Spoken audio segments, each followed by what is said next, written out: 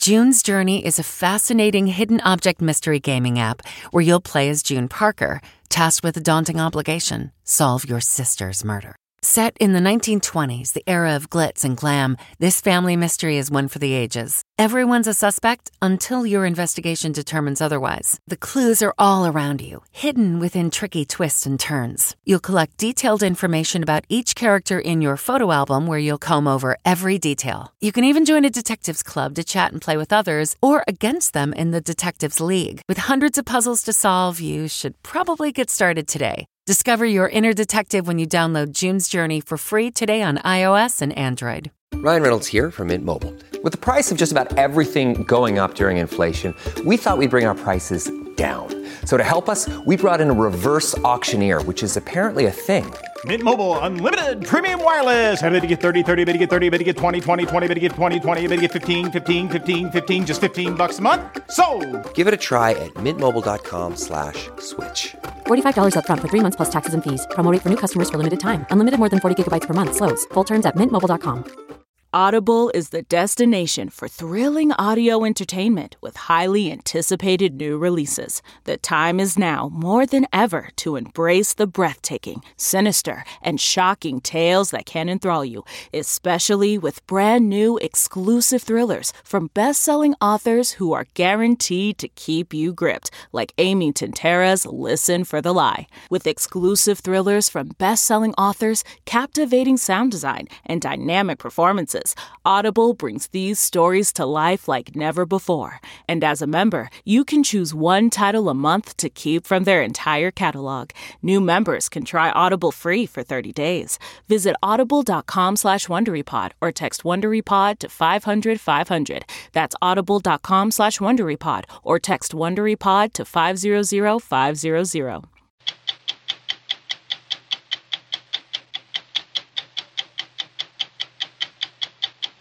What happens to survivors and victims' families after a mass shooting? It's an introduction. Mass shooting grief 101. Meet Sandy and Lonnie Phillips. Since their daughter was murdered nearly 7 years ago, they've shown up at most of the major mass shootings, offering those in need a kind of survival guide to a grief few can imagine.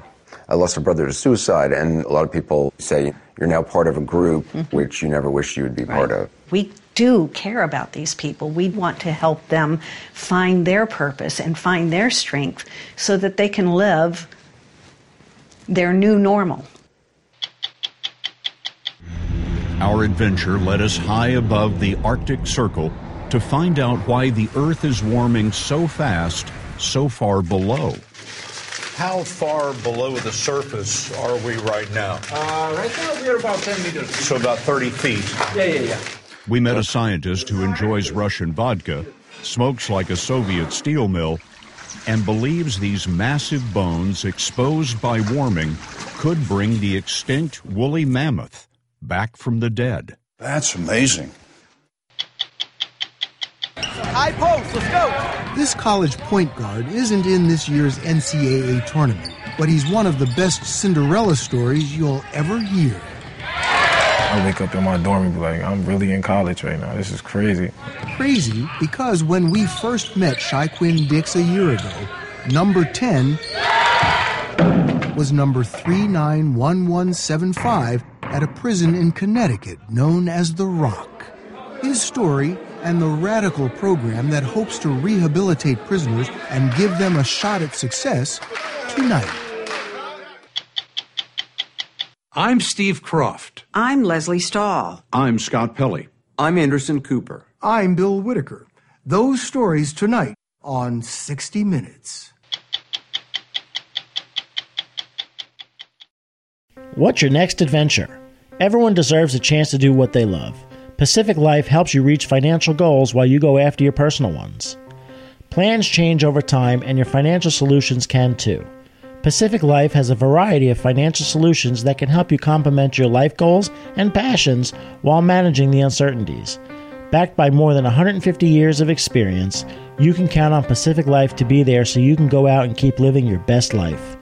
Pacific Life is one of the most dependable and experienced insurers in the industry and has been named one of the 2019 World's Most Ethical Companies by the Ethisphere Institute. The freedom to go after whatever is next for you? That's the power of Pacific. Ask a financial professional about how Pacific Life can help give you the freedom to do what you love, or visit www.pacificlife.com. In just the past 2 weeks, there have been 3 deaths by suicide of people who, in different ways, survived mass shootings. 2 were teenagers who lived through the massacre at Marjory Stoneman Douglas High School in Florida last year. The third was the father of a 6-year-old girl murdered at Sandy Hook Elementary School in Connecticut in 2012. Sandy and Lonnie Phillips know firsthand that kind of grief. Their daughter was killed nearly 7 years ago in a mass shooting. And since then, they've made it their mission to help others navigate the public and sometimes political aftermath of these tragedies.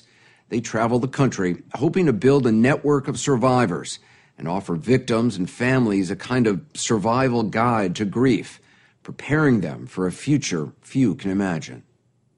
Your identity has been stripped from you, whether it's mother or daddy or father or sister or brother. I no longer have that title. I no longer have that relationship. And when it's violence, like ours was, that takes a long time to recover from. I think some people think that there's a timetable for grief. Oh, yeah. Do you get that? Oh, yeah. The 5 stages of grief, right? And you go through all 5 of them and you think, okay, now I'm done. And they don't tell you, oh, no, you get to start it all again. And they're out of sequence. A lot of survivors just don't know that, especially going into it. You might find that what you have done for the last 20 years of your life or 30 years of your life has absolutely no meaning to you anymore. And that was certainly the case for us. It wasn't long after their daughter's murder that Sandy and Lonnie Phillips quit their jobs. They've gotten rid of most of their belongings and rented out their house so they can travel around the country to mass shootings, hoping to meet survivors and offer help. The scene of a mass shooting is not an easy place to come to. It can be like walking into a stranger's funeral. We don't know each other yet, but we do now. But in grief, strangers can quickly become family. You got a second mom here. It's going to be. We saw the Phillipses in Thousand Oaks, California, where 12 people were gunned down at a country music bar last November. It is one of the latest stops on their heartbreaking journey. If you haven't lost somebody close to you, you can't comprehend it. Okay. Just days before they arrived here, they were in Pittsburgh, where 11 people were murdered at the Tree of Life Synagogue. It's so interesting, though, what you're doing. You're not trained therapists, you're not counselors, and yet you have upended your lives and reaching out in a very individual way to people. Yeah, it's compassion. That's what it is. Bottom line, it's about compassion. The compassion we get from those people, too. Yeah. It's not like it's a one-way deal. It was in 2012 that their daughter, Jessica Gowie, was murdered along with 11 others in a movie theater in Aurora, Colorado. She was 24 and an aspiring sports reporter. Can you take me back to that day? Yes. The young man that was with her, Brent, was like a son to us. And she decided that she wanted to take him to see the Batman movie. And when the shooting happened, they stood up and never made it out. Both of them? Brent survived. He was shot trying to save her. He went into paramedic mode immediately because that's what he does for a living. And the phone rang.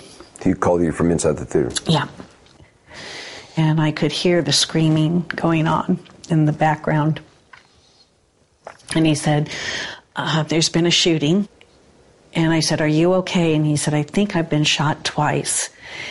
And I knew then that, okay, something's bad. And I said, where's Jessie? And he said, I tried. And I said, is she okay? And he said, I did my best. I tried. And I said, oh, God, Brent, don't tell me she's dead. And he said, I'm really sorry. And I started screaming. And she was sliding down the wall screaming, and I grabbed her and picked her up, took her to the couch, and she kept yelling, Jessie's dead.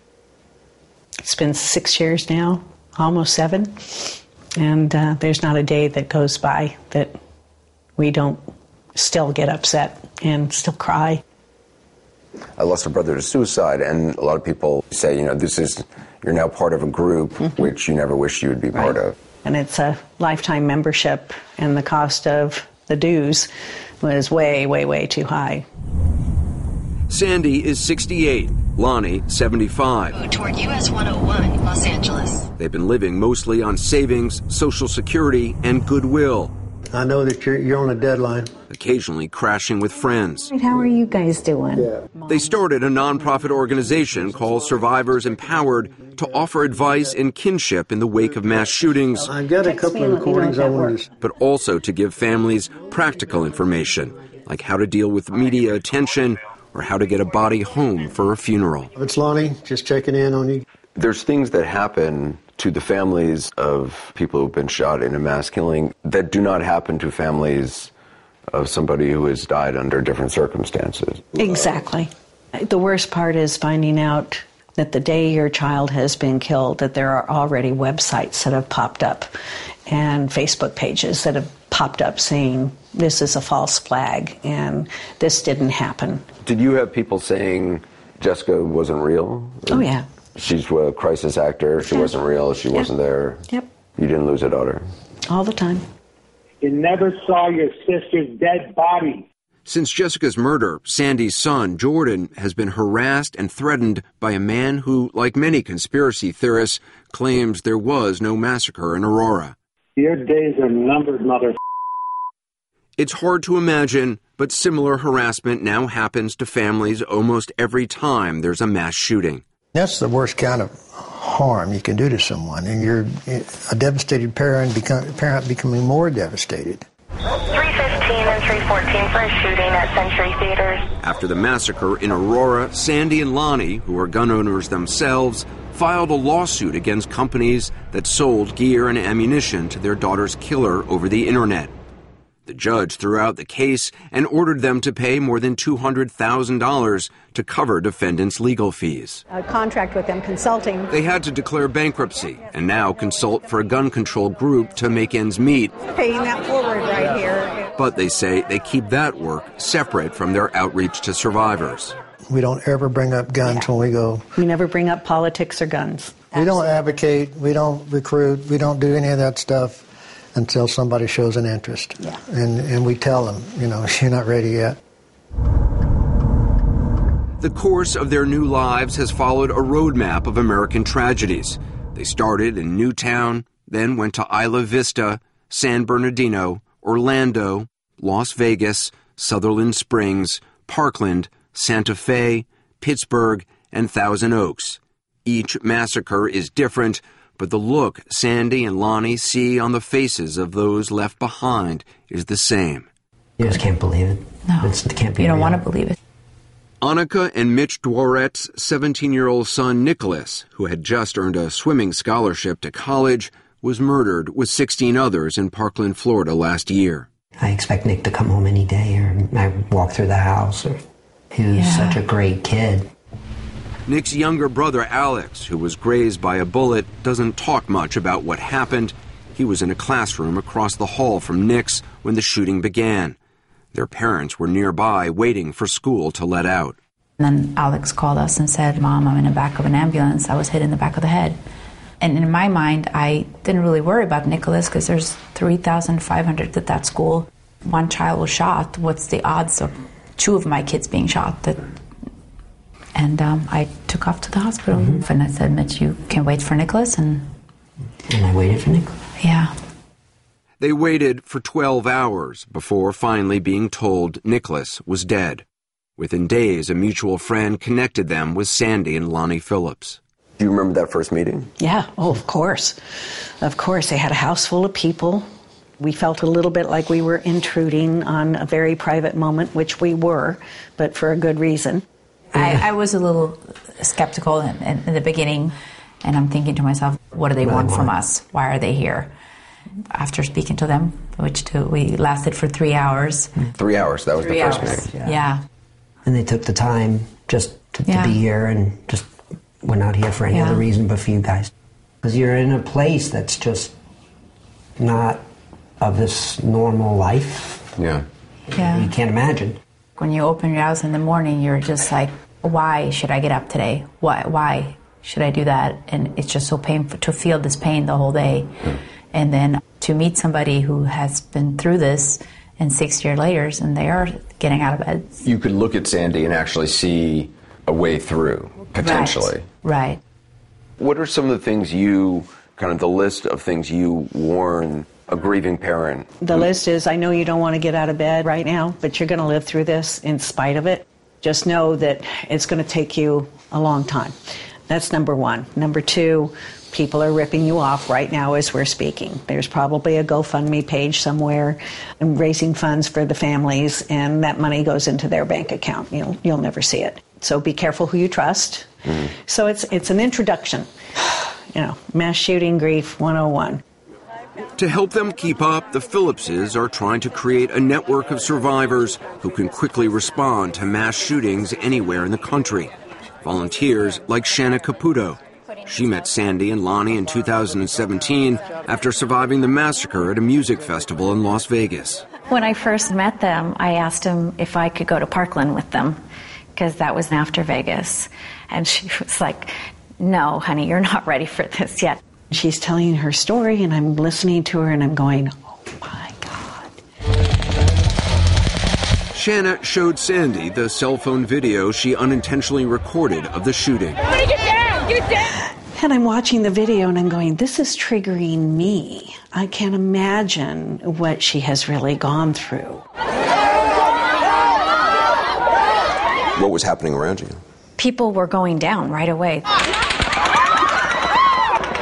I could hear the bullets whizzing right past my head. You would just see them like jerk, and I don't know if I can say this, but you would see them just explode. The gunfire lasted more than 10 minutes. 58 people were killed. For weeks afterward, Shanna says she was hardly able to leave her house. Sandy advised her to see a therapist who specializes in severe trauma. So after about 4 or 5 months of therapy, I was like a walnut, and it cracked open, and I finally cried about it. And I called Sandy, and I'm like, I cried. I was all excited. And I said, I'm actually very happy. Now you can begin to put things together and create the new you. And now she's doing incredible work. So this has been growing really ever since the shooting? Yeah. The work Shanna Caputo is doing started last fall after the bar shooting in Thousand Oaks, California, which is just miles from her house. She's now trying to help some of those survivors the way Sandy and Lonnie Phillips helped her. Wouldn't it be easier for you to not be immersed in the world of mass shootings? You are immersed in a very dark we live it, world. But we don't see it as dark. We see it as shedding a little light. We care about these people. We want to help them find their purpose and find their strength so that they can live their new normal.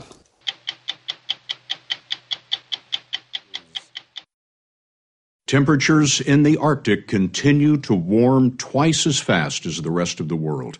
That's according to the U.S. government's latest climate report. The past 5 years in the Arctic have been the warmest there since records began in 1900. Decades ago, an eccentric Russian geophysicist warned that frozen soil, called permafrost, contained enough greenhouse gas itself to pose a threat to the climate if it ever melted. Science scoffed at Sergei Zimov's warning, but now that the permafrost is collapsing, the world is listening. Recently, we traveled to the Siberian Arctic to meet Zimov, who has devised a scheme to save the world in a place that he named for the last ice age, Pleistocene Park. Our trip took 3 days, and our final leg in an adventure of geoscience was on an aeronautical fossil, a Soviet-era Antonov. We approached a Siberia we had never seen in our imaginations, a forest touching the horizon in a land sequined with lakes. This was far north even by a Siberian compass, above the Arctic Circle where the Kolyma River fills the East Siberian Sea. 15 time zones from New York, we found the aspiring ghost town of Chersky. A trading port in Soviet times, Chersky was gutted by the fall of communism, losing 80% of its residents. There's not much reason to visit, unless, like many scientists today, you're beating a path to the Northeast Scientific Station to meet its founder, 63-year-old Sergei Zimov. Hello. Hello. I'm Scott. I'm Sergei. Nice to see you, Sergei. He welcomed us in summer, when fireweed enjoys a few weeks of liberation. But 40 Siberian winters remained indelible on Zimov's face. The price of solitude for a geophysicist who longed to be remote from his communist bosses. When people hear the word Siberia, they think about exile, but it sounds to me like exile is exactly what you had in mind. Yes, only one problem, so long winter. The winter's long. Yes. Winters are long as ever, but not as cold. This ground was once so icy, humankind named it permafrost. But in the 1990s, Zimov noticed it wasn't so permanent. Frozen ground, do you hear? Yep. It's roof of permafrost. He can remember when his shovel wouldn't bite the frozen surface. But now he's down more than 6 feet. In the past, all our soil, which was melted in summer, freeze. Everywhere, totally, and it's happened usually in November, December. Now, in all winter, it did not freeze. What does that tell you? It means permafrost is melted.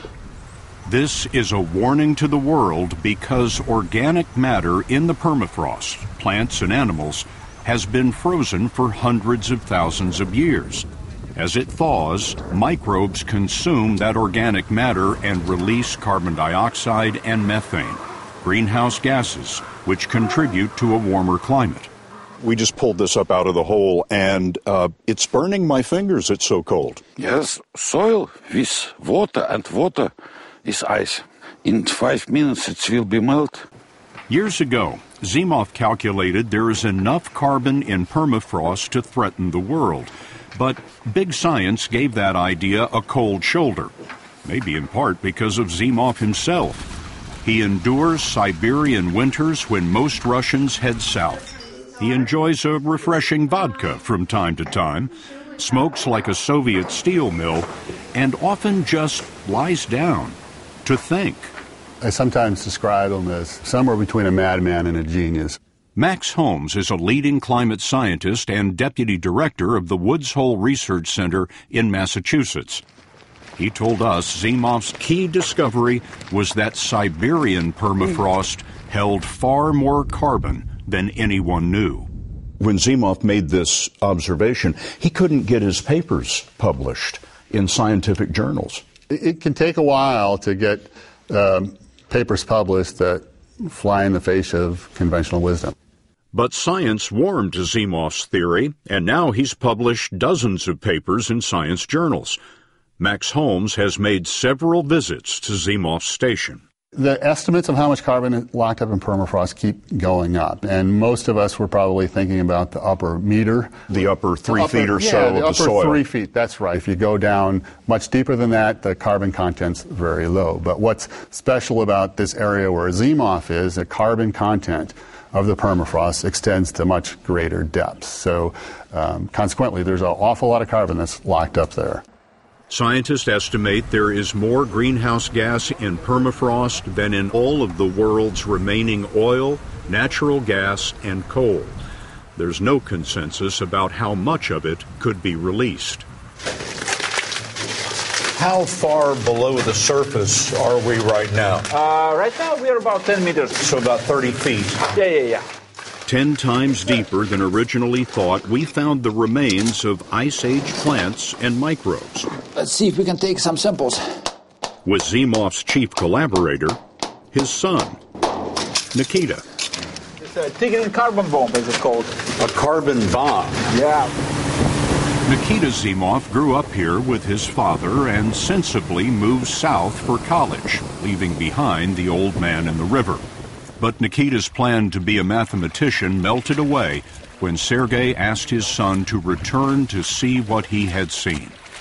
A few hours from the research station, there's a vast subsidence of permafrost, sort of a rolling landslide called Duvani Yar. Geology is a slow science, but here it's almost a spectator sport. The bones of extinct woolly mammoths are thawing after more than 12,000 years. The collapse of frozen Earth is happening in much of the Arctic, including Alaska. 25% of the northern hemisphere is permafrost. The Zimovs have a theory, many would say a crazy idea, for diffusing the carbon bomb. They want to cool the permafrost by returning part of Siberia to the Ice Age, or at least what it looked like in those days, known as the Pleistocene era. If we were standing on this hill in the Pleistocene era, what would we see? No any trees. It looks like grasslands and savanna. And you will see around 1,000 of mammoths, around maybe 5,000 of bison, around maybe 10,000 of horses around this place, and also lions. Lions? Yes, main predator was lions here. Sergei Zimov told us when man became the main predator, the woolly mammoth and other large grazers were hunted to extinction. Forest replaced grasslands, and that made Siberia vulnerable to a warming climate, because trees trap more heat than grass, and winter temperatures of 40 below can't freeze the permafrost if there are no herds of animals to trample the insulating snow. So this is what you use instead of a mammoth? Yeah. As a demonstration project they call Pleistocene Park, Nikita Zimov is knocking down trees over 54 square miles and restocking the big grazers. The Zimovs believe returning the land to its Ice Age appearance will cool the permafrost even in a warming world. You're trying to bring the animals back now. How can you do that? Physically, you mean, or morally? Or financially? All three, but let's start with physically. You need what? Hundreds of thousands, millions of these animals? You need to start with something. Second, you need to prove people that the concept works. And to prove that concept works, for many things, you don't need millions of animals. You brought up the moral issue of bringing the animals in here. What do you mean by that? I mean, some people say you're playing God. I think it's not me playing God. It was our ancestors who was playing God 15,000 years ago. Humans came and they dropped the number of animals worldwide. And we are just trying to get this back. This is where the Zimovs' experiment gets crazier. What they need is the greatest tree crusher of the last 20,000 years, and they are surrounded with evidence of the once abundant woolly mammoth. That's amazing. It's young female. Young female mammoth. This weighs Yes. at least 20, 25 pounds. Do you need the woolly mammoth to bring all of this back in the park? It's like, do you need your right arm to live and do your job? No, you don't need it, but with your arm, you will do it better. So same with mammoths. Today, one place you might get a woolly mammoth is in Boston, Massachusetts, specifically in the lab of Harvard geneticist George Church. Sergei is hoping that you're going to deliver a mammoth to him. Can you do that? I think he's hoping that we will deliver an animal that is very similar to the ones that used to roam there. We need cold-resistant elephants. That's what he would like. Church is another scientist who's made the trek to Zimov's world. We return to his renowned genetics lab with DNA from mammoth bones. If you look at the 23 genomes of the elephants, there's lots of evidence of lots of interbreeding all over the place among the different so-called species. So in a way, we're just recreating a hybrid that could easily have existed. When do you imagine you might be able to pull up a truck and deliver this creature to Pleistocene Park? I would say that probably in 5 years we'll know whether we can get this to work for mice and maybe pigs and elephants. And then if we can get embryos to grow in the laboratory all the way to term, then it's probably a decade. The Zimovs have not convinced everyone in climate science. Critics say they lack long-term temperature records of the permafrost, and their work is restricted to a relatively small area. You know, to the untrained eye, someone could come away from a meeting with Sergei thinking that he's a crackpot. Yeah, that's right. I mean, he kind of plays the part. But as a climate scientist, how do you evaluate him? I think he's usually right. Certainly, he has controversial ideas, and a lot of them, I think, end up being supported over time. What do you think of his concept of Pleistocene Park? Fascinating theory. I'm fascinated by the science that can be done to figure out if it's correct. I'm glad he's pursuing this. We need to think about solutions. The Zimovs have little funding for their big idea. The government donated the land, and their income flows from the rent that they charge visiting scientists for the research station. Theirs is science on a shoestring, with a very long timeline. Sergei, you've devoted your life to this, but I wonder why you thought it was important that Nikita devote his life to this. Why it's important?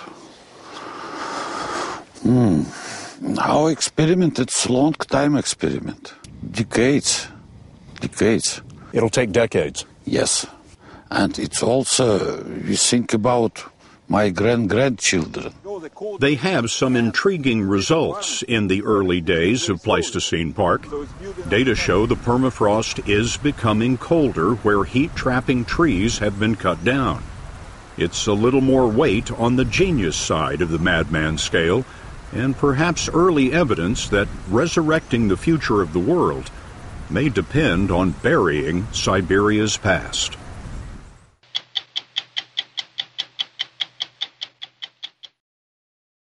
One of the more radical attempts at prison reform is taking place in a foreboding Connecticut prison nicknamed The Rock. It's a 2-year-old program based on therapy for 18 to 25-year-old prisoners whose brains, science shows, are still developing and their behavior more likely to change. The idea came from Germany, where the main objective of prison is rehabilitation and where the recidivism rate is about half that of the U.S. We were in Germany 4 years ago when then Connecticut Governor Dannel Malloy toured the prison system. He returned home inspired and launched the small German-style program at The Rock. It's too early to tell whether it will reduce recidivism, but we wanted to see how the German approach is being tested in America. So we went to Connecticut, by way of a slight detour to the northeast corner of Maine. High post, let's go!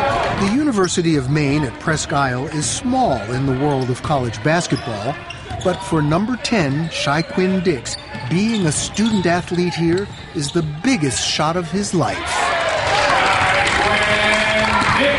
Being able to be around a place where I could just be me and like work on myself and live out my dream is like wonderful to me. I've heard that you're the best player on the team. I'm pretty good. How about in the classroom? I actually made the dean list, 3.8 this semester, all A's. It seems improbable. Like, I wake up in my dorm and be like, I'm really in college right now. This is crazy. Like, that's crazy. Crazy because when we first met him a year ago, Presque Isle number 10 was inmate number 391175, serving a 4-year sentence for felony check fraud at Cheshire Correctional Institution, a maximum security prison in central Connecticut that houses about 1,300 prisoners. Warden Scott Urfey has spent 30 years working in the state prison system. He told us Cheshire Corrections officers were as firm and unyielding as the century-old prison walls. When you think of Alcatraz, old school corrections, old school mentality, that is Cheshire. What gets you here to Cheshire? We have everybody from short-termers to everything all the way up to and including serial killer. There are some bad people here. The warden told us prisoners can be locked up 22 hours a day with just an hour of recreation in the morning and afternoon. So when former Governor Dannel Malloy asked him to build a program modeled on the prisons he'd toured in Germany, which are much more relaxed, focused on counseling and personal growth, Urfi told us he was dumbfounded. Did you think it was crazy? I thought it was a little bit crazy, but these individuals are going to be getting out. And they don't go to a special community just for ex-offenders. They're all around us. And would you rather have a better product coming out, or would you rather have a worse product coming out and living next to you? So Warden Urfi got to work. He closed down a solitary confinement wing and opened up a sanctuary for self-improvement for about 50 young inmates whose crimes range from drugs to violent assault. They have to apply to get into the program called TRUE, for truthful, respectful, understanding, and elevating to success. This looks like a standard prison. Yes. What's going on here that I'm not seeing? You wouldn't have correctional officers playing board games with the inmates. That's just not done in general population. I mean, everybody here, you can tell, is just totally relaxed. Totally. Inmates turned one cell into a yoga studio splashed with a colorful mural to set the mood. Prisoners and staff mingle freely. The prisoners are out of their cells from morning to night, their days filled with classes and counseling. We got to use the stuff that we've been through and the stuff that, or the pain, and we got to turn it to motivation. Put them out of this misery. It's still prison, but the general atmosphere is lighter here. It can be head-spinning for corrections officers originally trained to guard with an iron fist. Do you hear me, baby? I want you to hear every word I say. Now they join prisoners in lip-sync contests. Lean on me. This might seem frivolous, but it's a serious part of the TRUE experiment. The goal? To rebuild these men with experiences, structure, and discipline they might not have had before. But the head of the Cheshire Corrections Officers Union told us TRUE is turning prison into summer camp. They think it's too lenient. They think it puts the corrections officers at risk. Not at all. Not at all. Numbers don't lie. Our incident rate is a lot lower in TRUE than it is in general population. In the general population, violence is common. Yellow uniforms ID dangerous convicts. Warden Urfi says in the 2 years of TRUE, there hasn't been a single fistfight or assault on staff. I don't know how, I don't know why, but it's working. Lieutenant Daniel Quinn was brought up using the old school approach. Now he finds himself defending the TRUE way. So what were you hearing from your fellow officers who are not in this unit? We're here to wipe their noses. Cookies and milk, that's when I heard. Cookies and milk. Lieutenant Ashley McCarthy told us in her 9 years in corrections, she's never experienced anything like this. You don't have to put on the face of strength 100% of the time, because that's what you have to do in general population. You can't show a weakness or a deficiency. And here? It's more human, is what it is. It's kind of like going into La La Land from general population, but they quickly see that everybody is here to help. What about punishment? You've got guys in here who've committed terrible crimes. Their punishment is their incarceration. It's not our job as correctional professionals to punish somebody even more while they're incarcerated.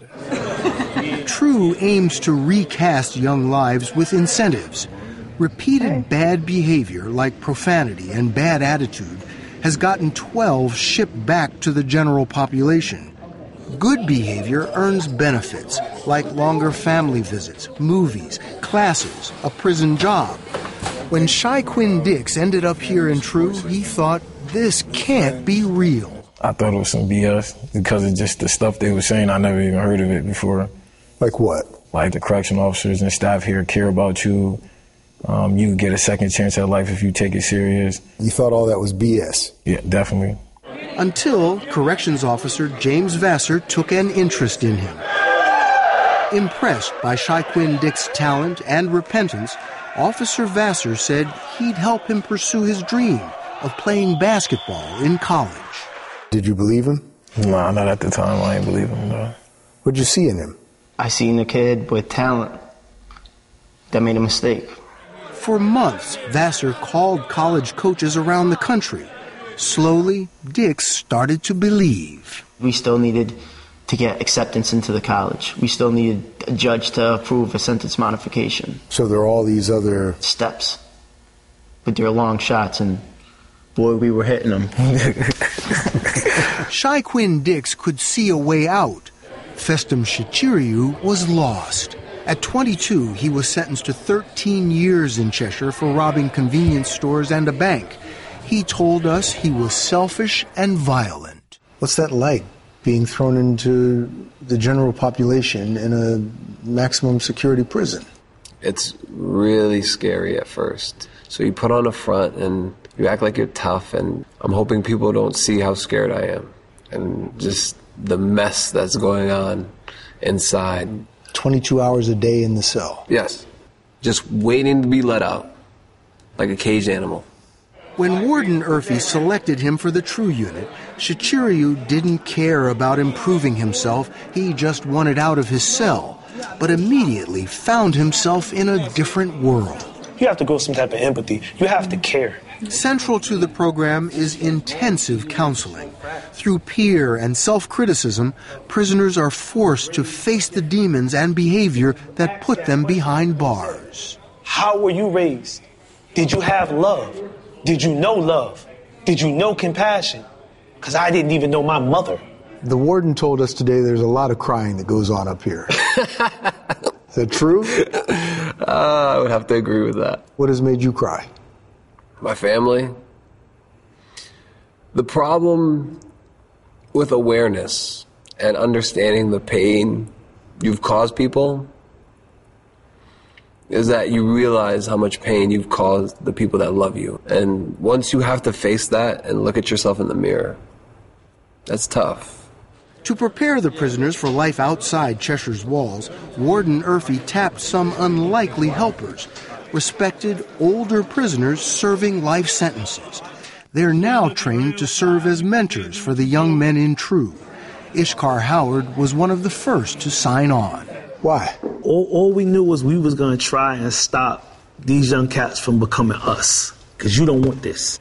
Ishkar Howard shot and killed 2 men in a fight over drug turf in New Haven. In prison, he assaulted inmates and staff and spent a total of 5.5 years in solitary confinement before deciding to take a different path. If it's one thing I'm an expert in, it's screwing up. I have a PhD in consequences. I can tell you what tear gas tastes like. I can tell you what it feels like to watch your family see you get sentenced to life without parole. And I can tell you the decisions I made to get to that. After that, the choice is yours. Howard and 20 other lifers are like attentive fathers. They enforce unit rules. During your last evaluation, it's recommended that you work on your attitude. Working with staff, they constantly monitor the young offender's behavior and assess their progress at regular feedback sessions. I always try to encourage you to speak a little more because you have a lot of wisdom to give to your peers. Many people outside of prison would think that someone who is in for life wouldn't necessarily be the kind of person you'd expect or want to be teaching you life lessons. So what have they done to help you? They've helped me learn how to speak in a way that I can articulate my thoughts and emotions instead of just getting mad and wanting to hit something. Shachiriu told us he has grown under their guidance. He's earned the right to go to work every day in the prison shop. He now enjoys warm visits with his family. I feel like everybody has a basic human decency. It's just that it has to be nurtured to bring it out. And that's what happens to you in this program. If you let it. If you let it. The greatest gift is when they telling me to my face that I'm not changing, and then 5 months later be on their best behavior. You're in here for life. All right. You could just sit there and say, to heck with all this. So what are you getting out of this? Redemption. I don't have to die a waste.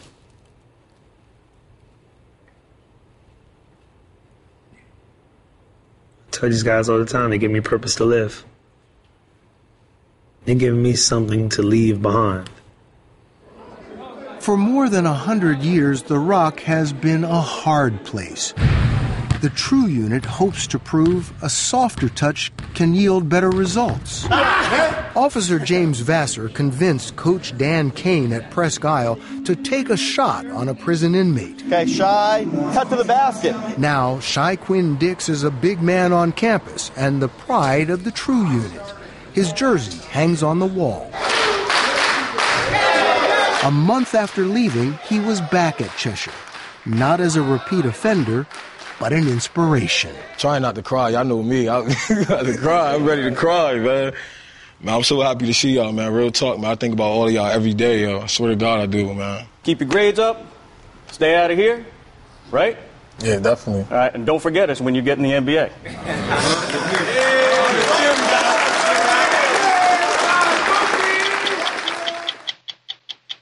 I'm Bill Whitaker. We'll be back next week with another edition of 60 Minutes.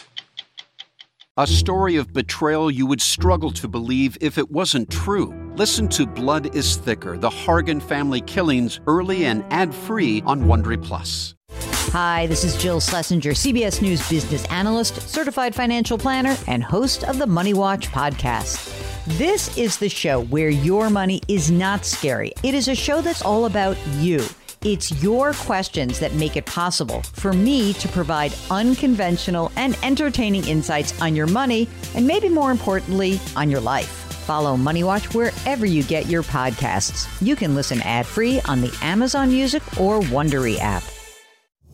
Are you a fan of 60 Minutes? You can represent the most watched series on television with shirts, sweatshirts, mugs, and more at ParamountShop.com. You can take 20% off with code MINUTES20. That's 20% off at checkout on all 60 Minutes products with code MINUTES20 at ParamountShop.com.